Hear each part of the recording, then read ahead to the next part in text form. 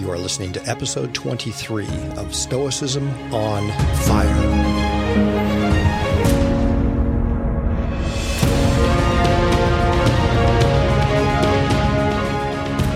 Hello everyone, this is Chris Fisher, welcoming you to the Stoicism on Fire podcast, where the ancient practice of Stoic philosophy as a way of life and rational form of spirituality is still alive.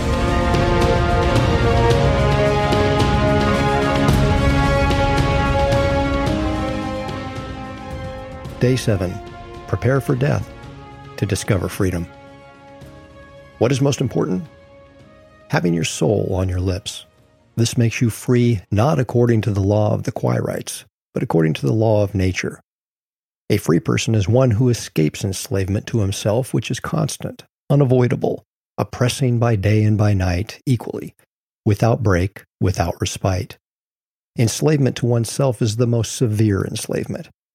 But it is easy to shake off if you stop expecting a lot from yourself, if you stop making money for yourself, if you set before your eyes both your nature and your age, even if it is very young, and say to yourself, why am I going crazy? Why am I panting? Why am I sweating? Why am I working the land or the forum? I don't need much, and not for long. Natural Questions, Book 3, Preface 16-17. This week-long meditation with Seneca on the topic of what is important in life ends at the most appropriate place, the contemplation of and preparation for our death. Seneca opens this final passage with the recommendation that we have our soul on our lips. In other words, we must be prepared to die. Why? Because doing so makes us free according to the law of nature.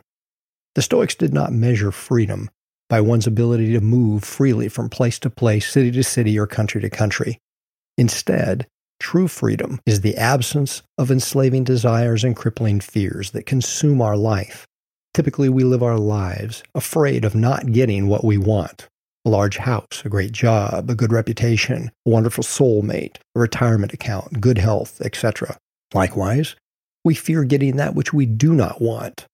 Homelessness, poverty, shame, loneliness, sickness, and death. As a result, we spend our time driving ourselves to madness and working ourselves to death for things we believe will make us happy. As Epictetus frequently reminds us, we are slaves to externals. All the while, we neglect to ask ourselves what is important. As Seneca notes, quote, "It's not that we have a short life to live, but that we waste much of it. Life is long enough, and it's been given to us in generous measure for accomplishing the greatest things, if the whole of it is well invested. But when life is squandered through soft and careless living, and when it's spent on no worthwhile pursuit, death finally presses, and we realize that the life, which we didn't notice passing, has passed away." On the Shortness of Life, 1.3. The Stoic practice of memento mori, the contemplation of death, is more than a preparation for our inevitable end. That is the obvious goal of this ancient, widespread practice.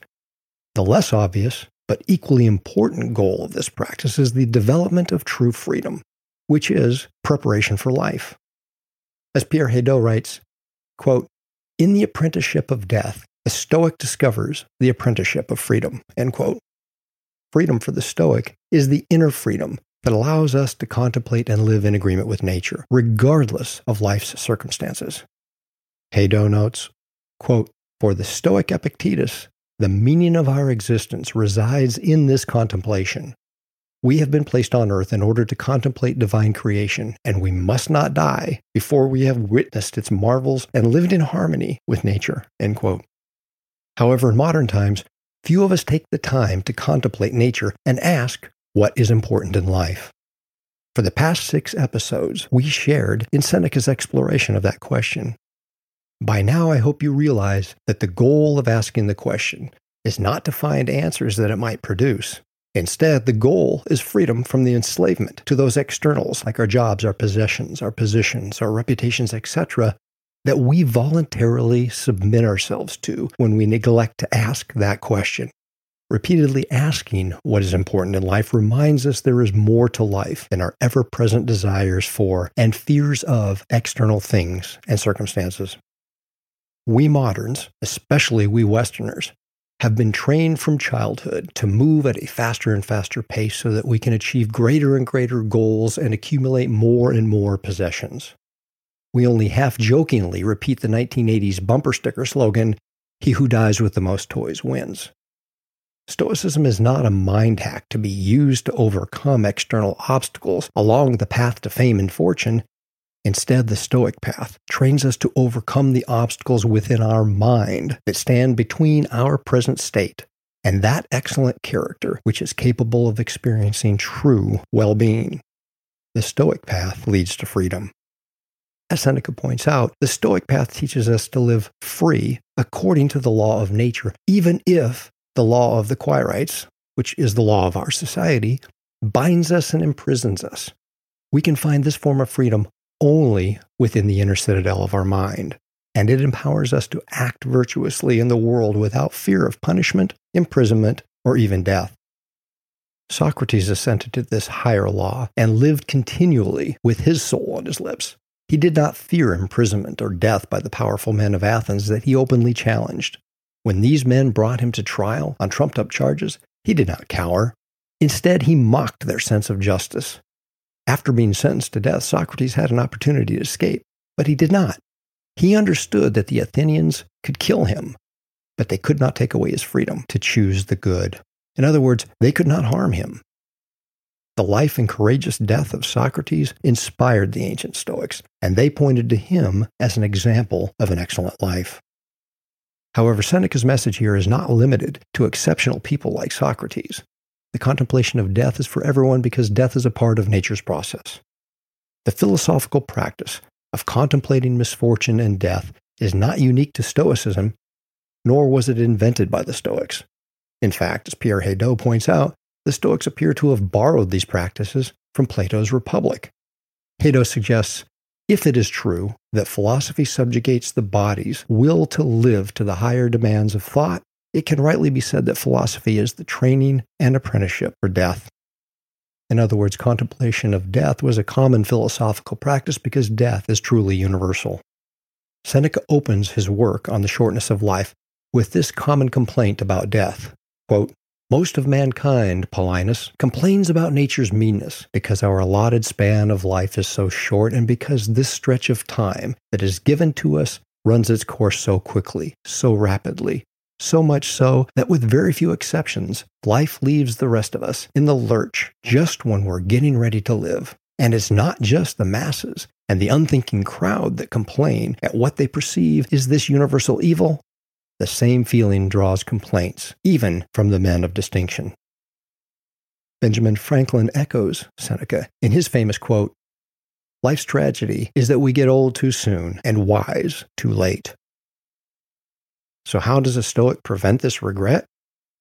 By contemplating death as an inevitable end that may occur at any moment, and then living each moment in the present through the practice of proseuche, attention.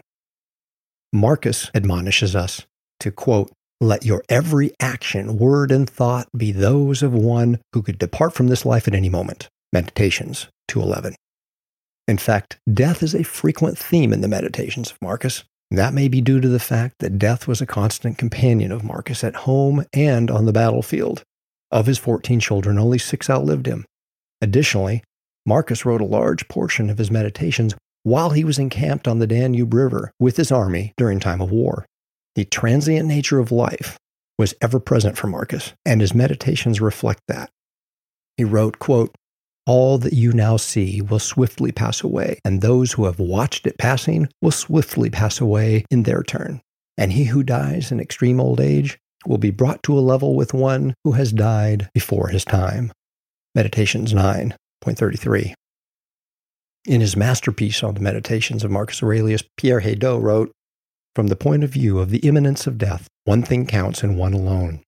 To strive always to have the essential rules of life present in one's mind, and to keep placing oneself in the fundamental disposition of the philosopher, which consists essentially in controlling one's inner discourse, in doing that which is of benefit to the human community, and in accepting the events brought to us by the course of the nature of the all." End quote. And obviously, one event that we all face is death. Likewise, Epictetus offers us the following advice about the practice of contemplating misfortune and death. Quote, "Day by day, you must keep before your eyes death and exile and everything else that seems frightening, but most especially death. And then you'll never harbor any mean thought, nor will you desire anything beyond due measure." Enchiridion 21. For the Stoic, there is nothing to fear in death. It is simply a process of nature. The Stoics were ambiguous about what happens after death, and it doesn't appear that they spent a great deal of time contemplating the topic. Instead, it appears they were satisfied to consider death the cessation of life as we know and experience it as humans, and the return of our constituent parts to nature. Their focus was on the development of an excellent character in the here and now.